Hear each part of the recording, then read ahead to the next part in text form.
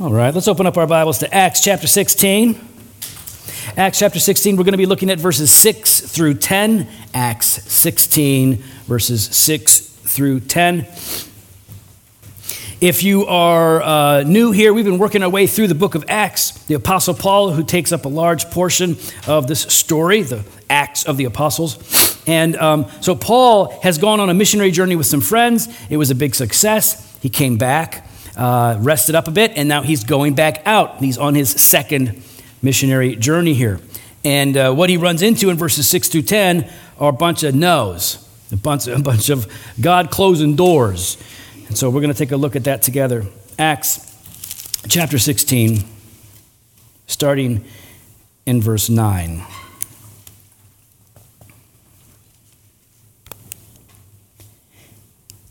And they went through the region of Phrygia and Galatia, having been forbidden by the Holy Spirit to speak the word in Asia.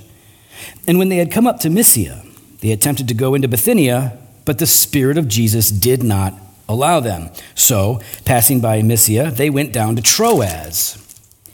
And a vision appeared to Paul in the night. A man of Macedonia was standing there, urging him, saying, "Come over to Macedonia and help us." And when Paul had seen the vision, immediately we sought to go into Macedonia, concluding that God had called us to preach the gospel to them. This is God's word. Let's pray. Father in heaven, would you graciously teach us? Would you change our minds wherever necessary? Convict us where we are wayward or numb. We pray, Lord, that you would encourage us and build us up and excite us and give us a passion and an enthusiasm for your will. Lord, we pray that you would give us the grace of patience and stillness wherever we need it. God, we're praying that you would draw every single person here close to Jesus today. In his name, we pray together. Amen. All right, so I know you've said this before. You've said it out loud. I rarely say I know everyone here has done anything, but I know this one. Everyone here has said at some point, "What am I supposed to do now?" Right? You said that. What am I supposed to do now? You say it in different ways. What am I supposed to do now? Sometimes you're freaking out and you're throwing things. What am I supposed to do now? We say that, like, what am I supposed to do now, when our plans have fallen apart, when our expectations have been absolutely crushed, and we don't exactly know what our next steps are supposed to be. It happens for different reasons, right? Sometimes it's through self-sabotage. Sometimes, like, you've boxed yourself into a corner through bad decisions and sins. You've boxed yourself into a corner, and now you're like, I don't know what to do. I'm at a loss. Other times, it's just been things outside of your control. You're like, I made plans. I put together a strategy. I invested time and money, and all this. I had the green light from all my friends. This looked like a great thing, and now it's all come to nothing. What am I supposed to do now? And in that situation, when we really feel like we're at a loss, oftentimes there is this thought, right? This desire. If God would just give me a sign. If God would just give me a sign, then I would know what I'm supposed to do right now. If God would just whisper into my ear or make something happen, a dream, a vision, something, I'd be good. I'd have direction. And we all know, I know what it's like to feel adrift, wandering, just floating, not knowing what we're supposed to do next because of missed opportunities or closed doors or whatever. I know what it's like to want God to show up in a big way and to make things plain. But God has already given us something better than a dream, more clear than a sign. He has given us his word. His word. It is clear, it can be known, and we have free access to it. And so here's the principle I want you to hold on to, right? It's a question. Usually in our preaching here, we give you a sermon summary. It's a brief summary of what the main thing is that we're discussing. Today, I want to turn it into a question. And really, this is a question that you should ask every time you read God's word or listen to a sermon. But here's what I'd like you to consider as we're walking through this passage. It's a statement and a question. God is calling you today.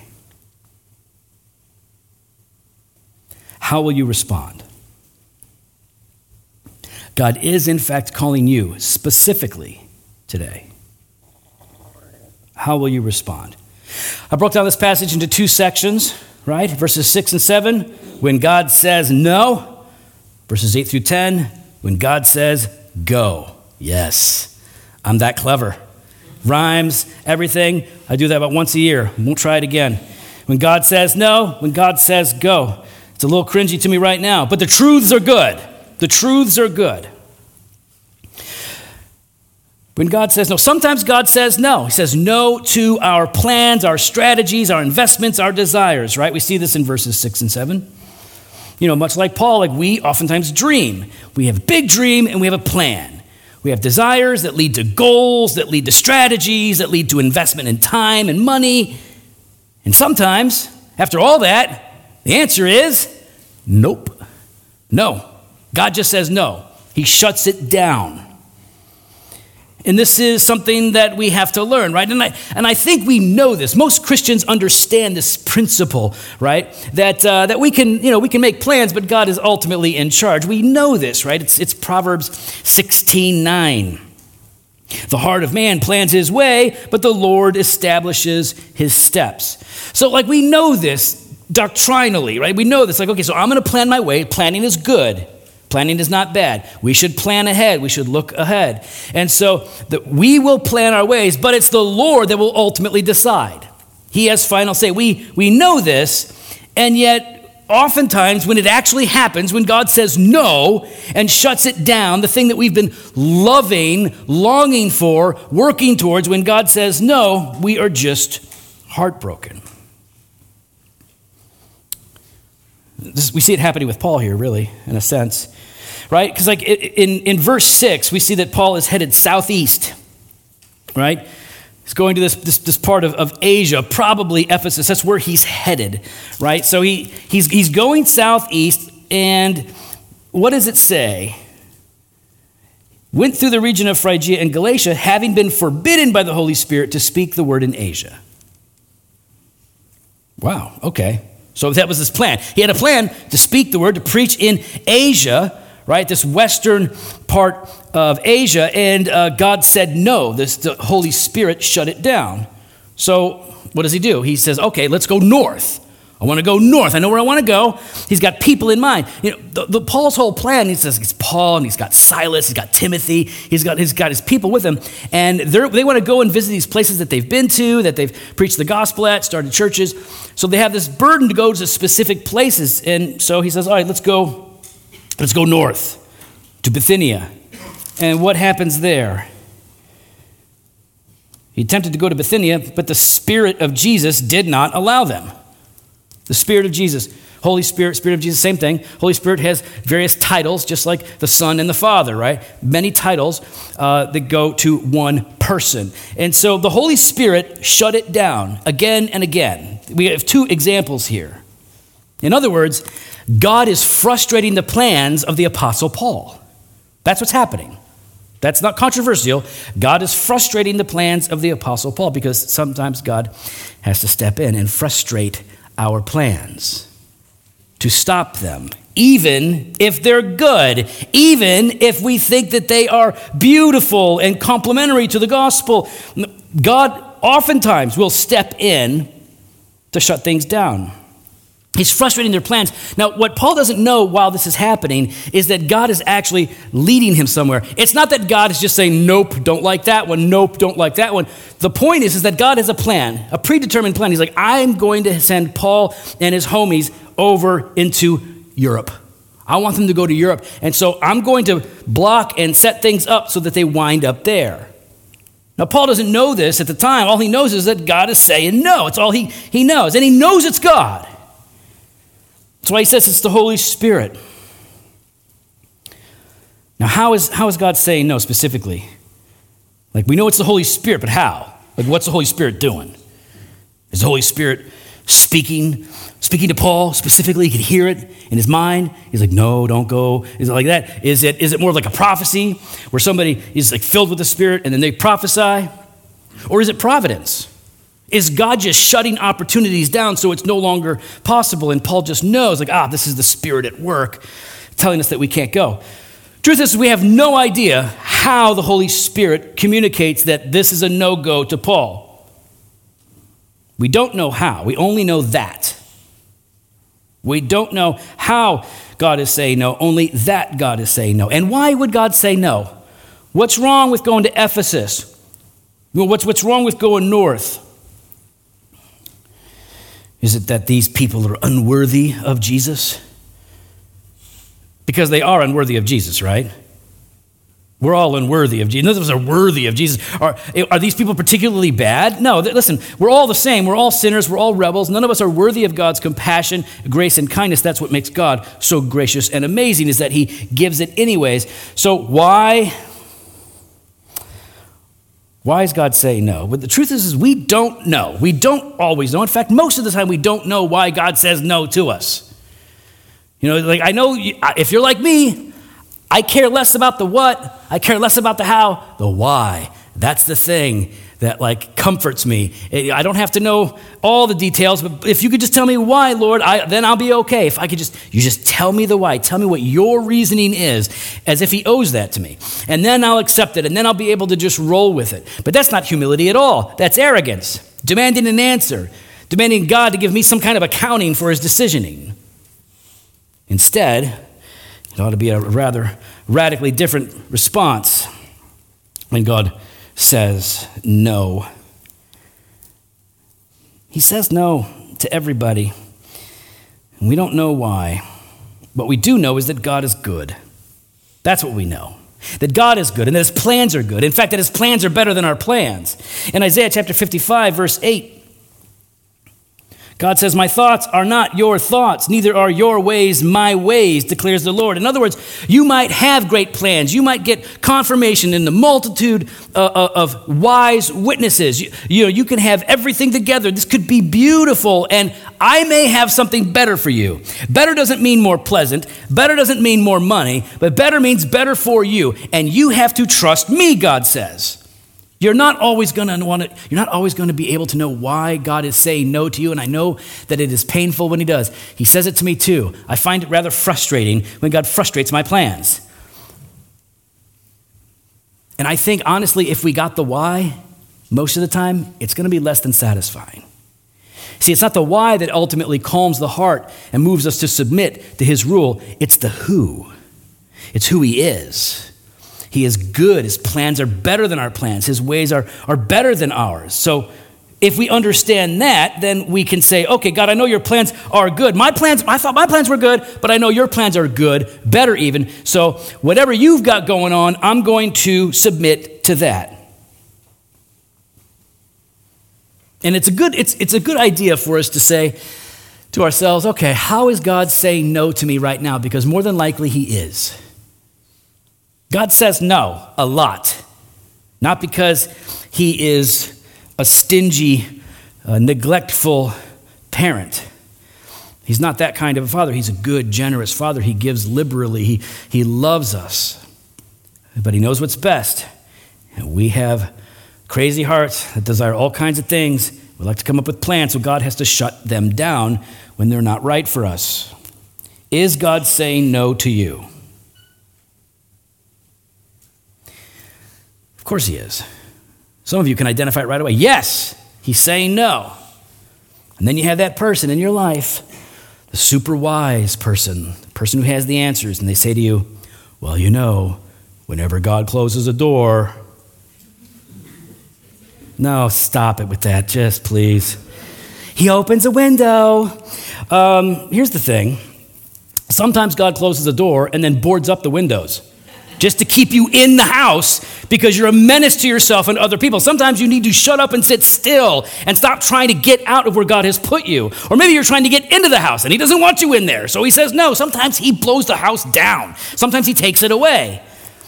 God might provide a window, but listen, more importantly than this, like, okay, when God closes a door, here's the thing to really keep in mind. When God closes a door, he knows what he's doing. You don't. When God closes the door, he's like, hey, listen, don't go in there. That's not good for you. I'm going to keep you out of that, at least for now. God says no. How are you responding? Like, how do I respond? When God says no to me, I'll tell you exactly how I respond. upset, don't like it.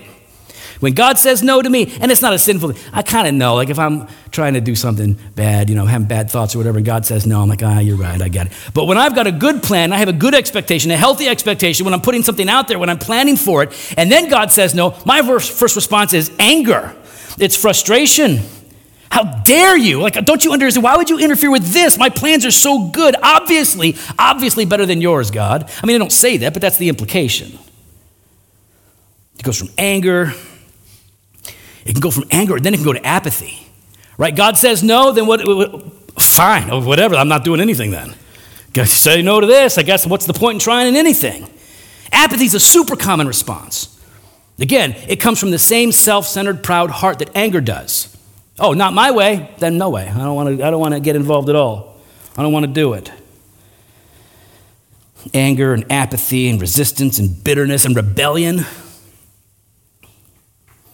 God says no, we have so many bad ways that we are likely to respond instead of responding like we should, right? When God says no, our response should be submission, right? It should be, okay, I don't like it, but I love you and I trust you, so I'm going to submit, right? That comes from a posture of meekness, where you actually see God for who he is and understand who you are, made for what God has in store for you, and so you calm yourself down in the midst of this disappointment.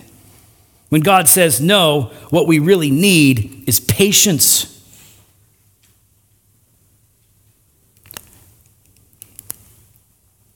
God says no. Listen, when God says no, that doesn't mean he's not active in your life. When God says no, that means he is active in your life. He's participating. He's getting close. He's drawing near. He's like, no, I don't want you to do that. We think the opposite. We think like, oh, God says no, I guess I'm on my own. That's the opposite. God is in your life saying, no, I'm right here with you, and I don't want you to go that way. I know that you had high expectations, or maybe it's even fair and good that you would normally get this, but I'm going to say no for now because I'm taking you somewhere different, somewhere that you would not expect. And you can't experience what I have in store for you if you go this way, or if you have this thing, this experience. When God says no, it is still a call to obey. It's a call to submit. It's a call to be patient. It's a call to wait. So God says no. God also says go. We see this in verses 8 through 10 with the Apostle Paul in the Macedonian vision, the Macedonian call. If you have been a Christian for, I would say, 5 years or more, you've heard churches and Christians talk about the Macedonian call, the Macedonian vision. It's a very big deal, right? We like this story, and we look for this experience in our own lives. What does it say? So passing by Mysia, they went down to Troas, and a vision appeared to Paul in the night. A man of Macedonia was standing there, urging him, saying, come over to Macedonia and help us. The Macedonian vision. Here's what happens. God is like, block, you're trying to go there? Nope, no, I'm not going to go there. Paul changes directions. God's like, block, not going up there either. I want you to go over here. He's pushing them towards Europe. And so they get to Troas, and God makes it very clear. He gets Paul's attention by giving him a vision, and it's a great vision. It's an awesome vision because it is short and simple and impossible to misunderstand. Sometimes visions are like, it's a wheel and it's on fire and it's in the sky. I'm like, you need an interpreter, you need ancient books, you need elders, you need all kinds of stuff. This vision, this is like visions for dummies. This is like the most awesome basic vision. Here's the vision. It's a dude. Not even like some crazy it's just a guy, and the guy's standing there and he's saying, hey, Paul, come on, we need your help. That's the whole vision. It's the most basic, boring vision ever. I love it. It's as if God wants us to be the most plain and obvious vision of all times because he wants to get Paul's attention. Come to Macedonia. Come over to this part of Eastern Europe. And I know that wasn't the plan, but I really want you to get here, and I want you to be preaching the gospel. And then it's always fun because you find these guys that are like, let's discuss who this man is in the vision. Who's the man? We don't know. He is nobody. It's a vision. The man is nobody. And he's everybody.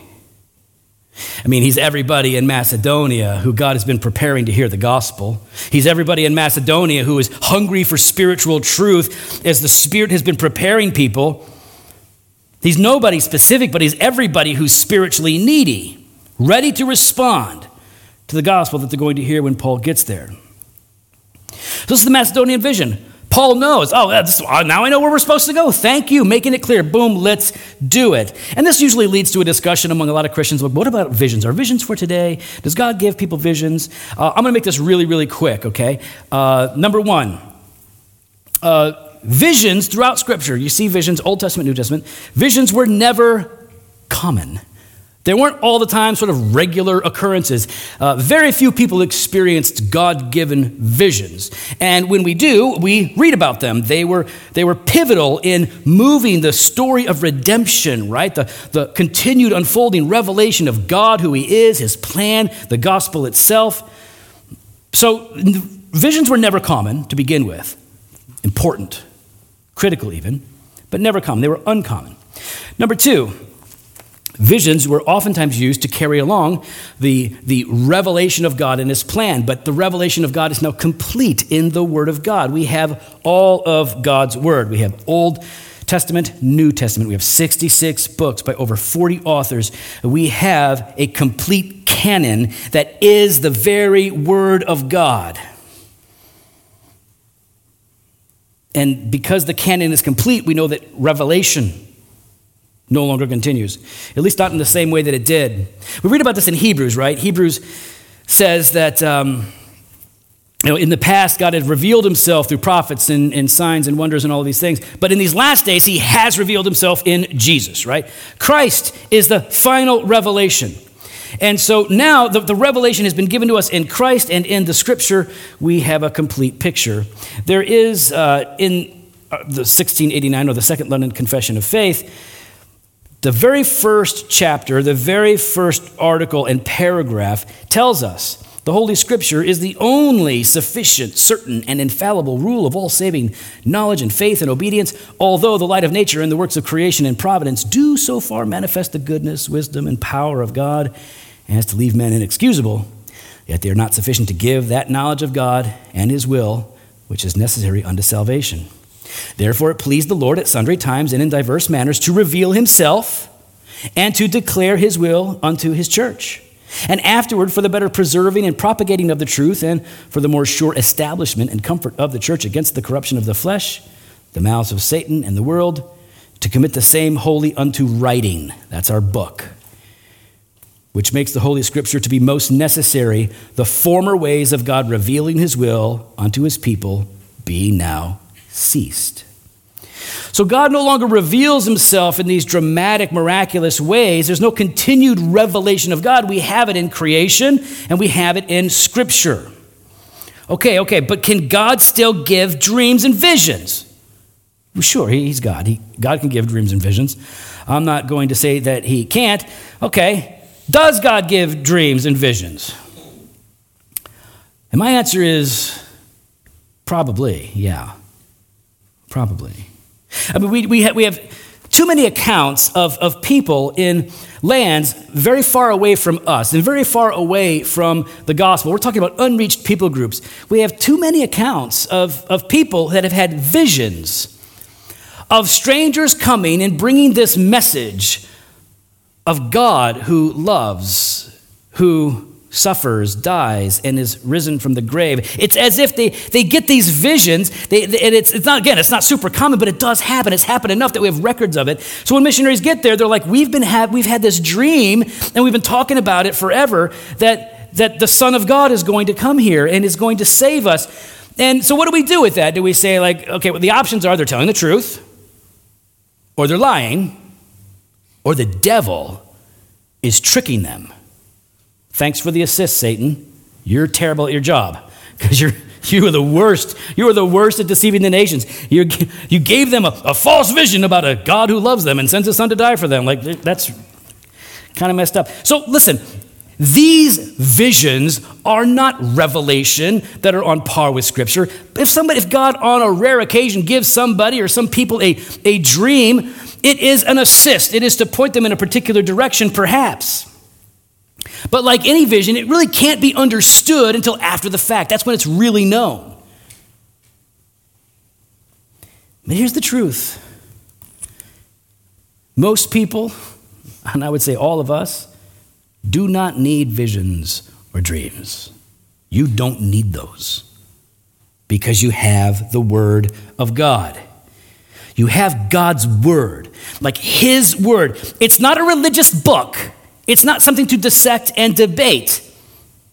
It is God's Word. Psalm 19 says this about the Scripture, using different metaphors for Scripture. The law of the Lord is perfect, reviving the soul. The testimony of the Lord is sure, making wise the simple. The precepts of the Lord are right, rejoicing the heart. The commandment of the Lord is pure, enlightening the eyes. The fear of the Lord is clean, it endures forever. The rules of the Lord are true and righteous altogether. More to be desired are they than gold, even much fine gold. Sweeter also than honey and drippings from the honeycomb. Moreover, by them your servant is warned. In keeping them there is great reward. We have God's Word, and it is enough. But we want dreams. We want visions. We want voices. We want the dramatic because we think that we ourselves would be more persuaded, that our faith would be stronger if God did such things. But I assure you, your faith would be just as weak with hearing the voice of God as it is when you read the Word of God if you aren't willing to receive or believe the latter. Martin Luther, he had a lot of crazy experiences. This guy, argued with the devil. Martin Luther, a German monk, converted, preaching the gospel. And he had some crazy experiences, like really crazy experiences, spiritual warfare and whatnot. And here's what he had to say about visions. He says, though an angel should come and appear before mine eyes from heaven, yet it would not add to my belief. For I have my Savior, Christ Jesus, bond and seal. I have His Word, I have His Spirit and His sacrament, and thereon I depend and desire no new revelations. Luther understood, in the midst of being one of the most pivotal figures in church history after the apostles, what God has given him is enough. When God calls you to go, His Word is enough. How is God calling you to go? I mean, anytime there's a calling, right? A calling to go, it's a call to obey. It's a call to obey. And He is calling you. Let's be really clear about this. God is calling you today, you specifically. Take that personally. God is calling you today to believe and to repent. He's calling you to believe in Him, to believe Him when He speaks, to believe His Word, to take Him at His word. I mean, the most famous, at least it used to be the most famous verse most Americans knew, John 3:16, for God so loved the world that He gave His only begotten Son, that whoever believes in Him will not perish but have everlasting life. It's not just that God wants you to obey His commands, it's that God wants you to believe so that your obedience stems from a heart that loves. So yes, God is calling you. He's calling you to a bunch of different things all at once. I know it. And it's a call to believe. What are you going to do? He's calling you to repent, to acknowledge the corrupt, evil things that you are preferring in your lives over God's ways. He's calling you to let them go, to hate them for what they are and what they've been doing to your life. He's calling you to turn away from that and to see the beauty of godliness, to see the joy of salvation, and to walk in His ways. He is calling you today to that. He's calling you to ministry. He calls every Christian to ministry in one form or another. We're called to minister to each other, to meet each other's needs, informally and formally. He's calling some of you to start ministering in the church formally through various ministries. He's calling some of you to go and get more involved in the lives of your neighbors. And He will call some of you, and I believe He probably is calling some of you to go into vocational ministry, whether that's the pastorate, missions, church planting, whether that's here or elsewhere. When God calls, how will you respond? And we can see how Paul responds. When Paul had seen the vision, immediately we sought to go on into Macedonia, concluding that God had called us to preach the gospel to them. Well, I can do that math. That's really easy. You got the easiest vision in the world. We've concluded, after much thought and contemplation, that the man standing there in Macedonia saying, "Come to us," that we should go to him and those people. They're all real bright. So they're doing the right thing. They're going to go. By the way, who's going? We sought to go on into Macedonia. Who's writing? Luke. Luke was there. Luke's a part of this team. So Paul says, "Oh, this is what you want me to do? Let's go. It's not what I planned, but let's go." Knowing what God wants you to do. Knowing what God has called you to do, to believe, to repent, to be obedient in any particular way. Knowing that is a gift. And he's given you his word so that you might actually know. How will you respond? Look, here's the thing. Every single person here is in the middle of God calling you, calling us to do something. Some of you are being told no. And you're mad. You're upset. I get it. I feel your pain. It's my pain too. When God tells you no, he is calling you to do something. In this case, he's calling you usually to wait, to be patient, to suffer well. It doesn't mean that God's inactive. He's very active. He says, "No, not that. For now, trust me." Others of you are being told to go. Right? It's a command to obey. And you don't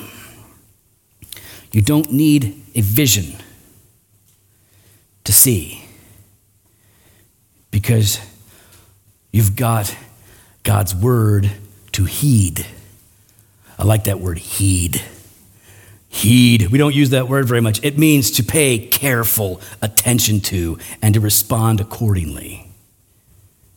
We've got God's word everywhere, Bibles everywhere. We have Bibles, apps, online, free Bibles, under a chair, Bibles everywhere. And I think it's actually a problem. I think the fact that we have scripture everywhere has led most Christians to read it less.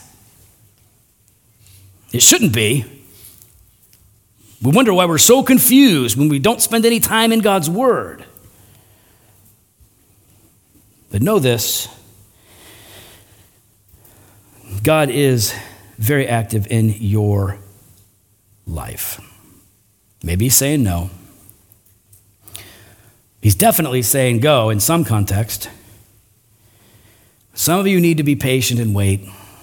Wait for God. It doesn't mean wait to get what you want, but wait for God. And others need to get very active in obeying what God has called you to do positively in your life. In every case, it always includes drawing near to God through faith in Jesus. And I pray that we would all start there today. Let's pray. Father in heaven, would you teach us beyond what we know right now? Would you take what we have learned and would you cause it to produce fruit in our lives? Lord, we want to be faithful. We want to become more like Christ. God, we pray that if we need to wait and be patient, that we would be humble in accepting that and listening to you. If it's time for us to go and to get moving, God, we pray that you would give us the strength, the earnestness that we need to persevere in that.